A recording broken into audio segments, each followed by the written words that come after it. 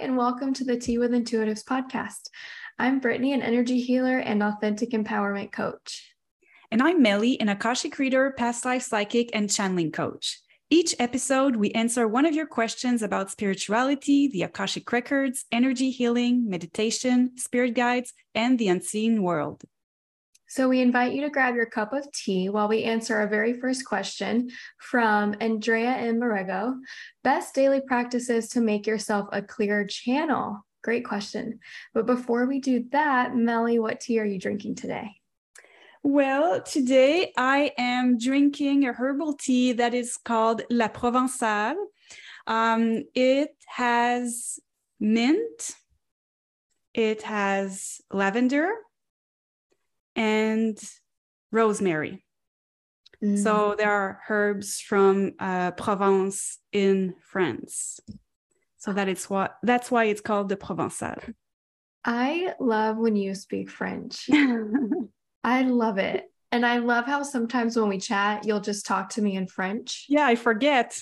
I don't know. I feel so close to you that I just assume that you're like my people at home and that you understand both languages. I'm okay with this.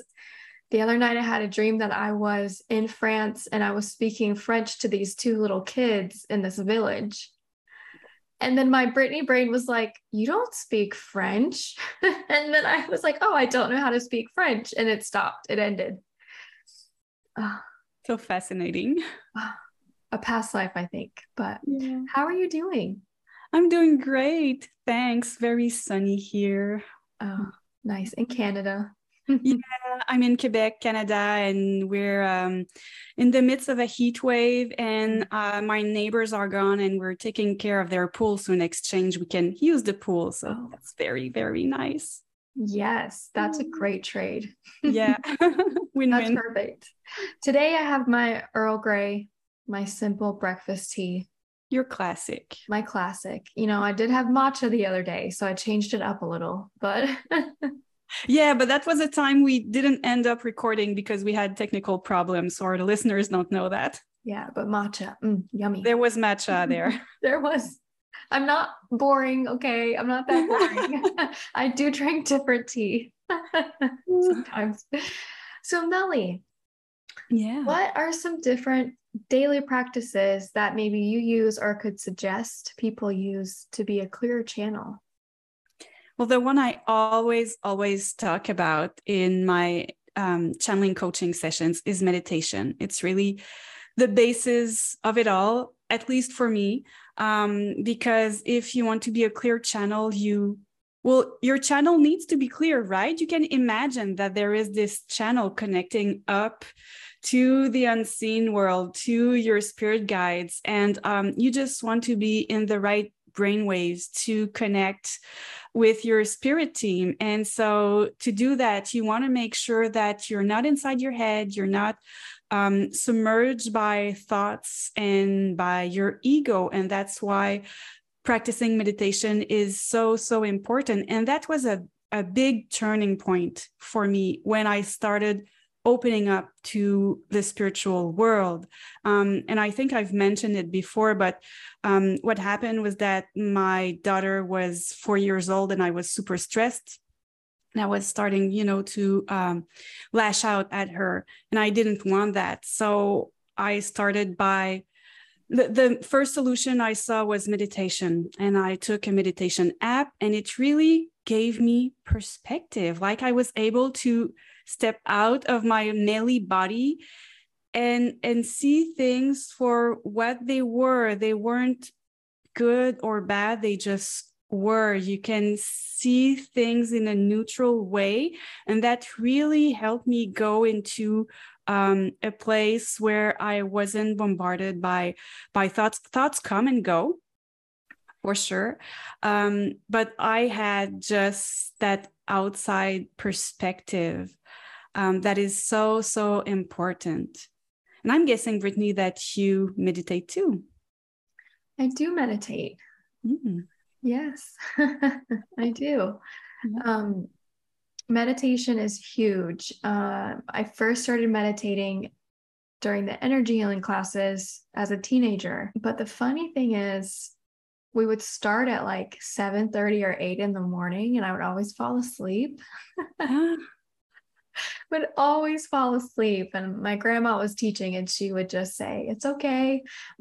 Sleep is a deep meditation. So if you're falling asleep, you'll get used to it. It's just about the practice." So it was funny. So if you're falling asleep when you're meditating, it's just about the practice. But yeah.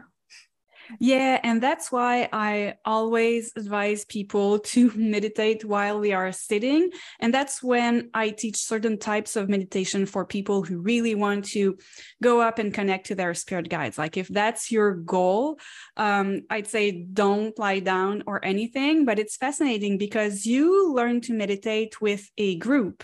And I learned it completely on my own. I had an app. So, and the teacher there was awesome. Yeah. And it's interesting because you happen to, you've learned meditation in a group, and I did it alone with an app. And it's an app, but it was a meditation teacher, and she was great. But yeah, I'm curious to see the difference, because for me, being alone, I had to be disciplined. I really had to motivate myself. And the thing that was good in the app was that you have a run streak. And if you miss a day, you're like, oh no, I lost all my series of meditation. They don't show up anymore. And I don't care about that anymore. I still have the app. I don't care about that. I don't even, type in that I meditated on a certain day. But that helped me at the beginning to really commit to it and meditate every day, because I thought if I do it every day, change is going to happen. It's impossible that I'm going to do something every day and nothing is going to happen. So I just trusted the process.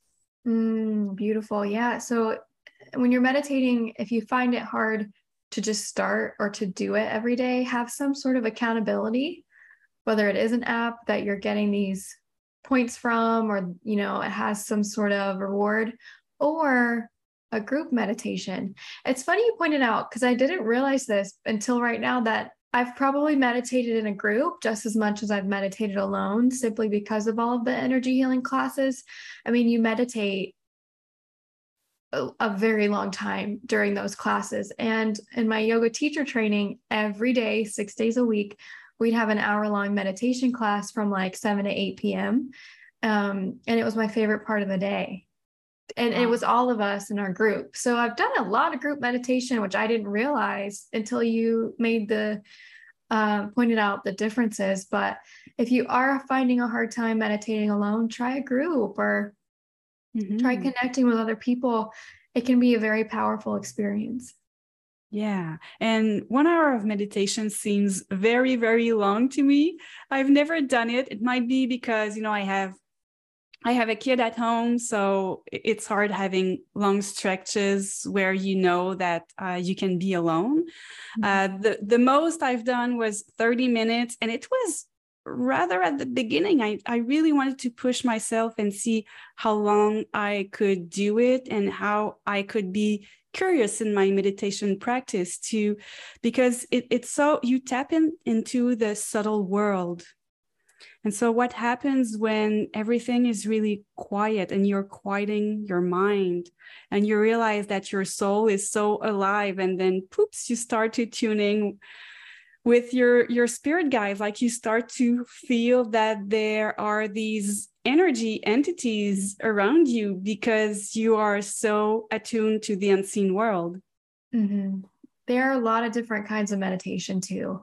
So, if anyone loves to sing, you might go to some chanting meditative classes, or where you're have an open-eyed meditation where you're looking at a mandala. I used to teach meditation when I was going to college. That was one of the things I would do every week, is go offer a meditation class. So I got really good at being creative with how to keep people engaged during a meditation.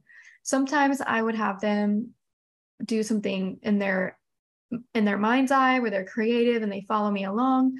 Sometimes we would gaze out the window in the yoga studio and just have an open-eyed meditation. Sometimes there would be a mandala to look at during the meditation. Sometimes I would even have people do automatic writing as a form of meditation during that class. But my favorite part of meditating in India during the yoga training was with the group, we spent an hour just chanting Om. Wow.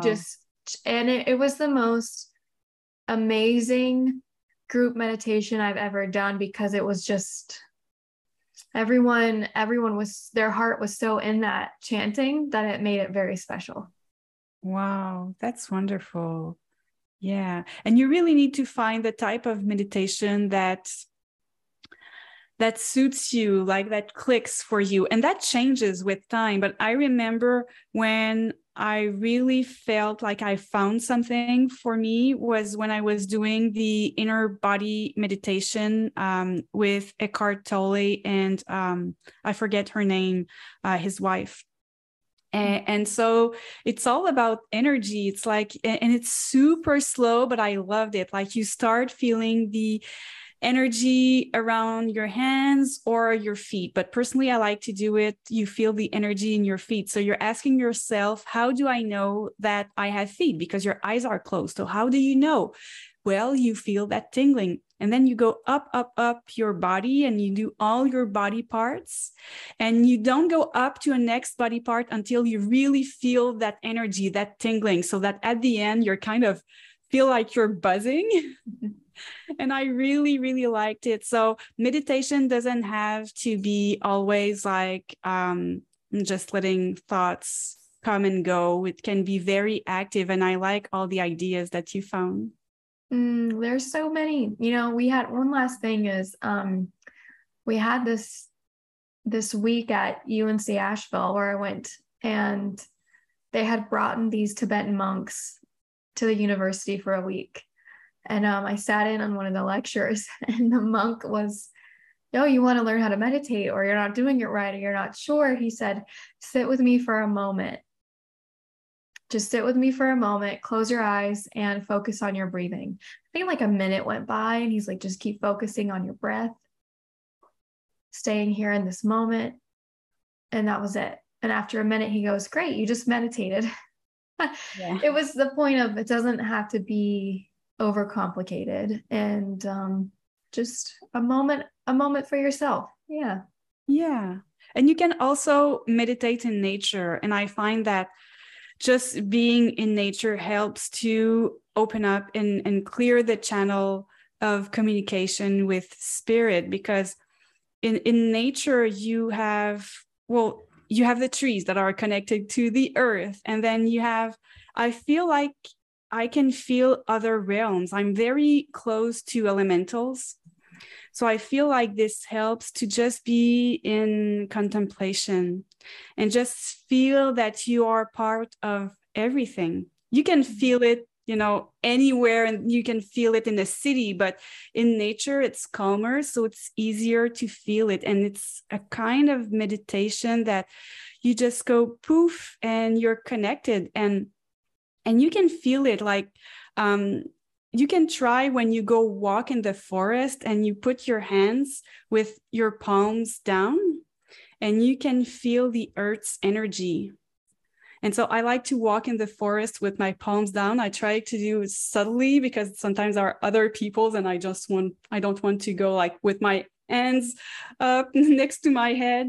But I do it subtly, and you can feel all that energy. And then I take it home. I take it home with me. So all the walk back home, I take this energy with me. Yeah. So I guess if you are meditating and you're not sure that it's working, just remember it's a practice. And also remember there are a lot of different kinds of meditations that you can participate in. So I would say explore and find the meditation that is a go-to for you and that you really love doing, because there are a lot of different kinds. Yeah. Thank you for listening to the Tea with Intuitives podcast. If you have a question for us, you can send it to teawithintuitives@gmail.com or Instagram, or you can comment on our YouTube channel. Your love for this podcast helps us grow and reach more like-minded souls, so don't forget to rate, review, and subscribe to this podcast.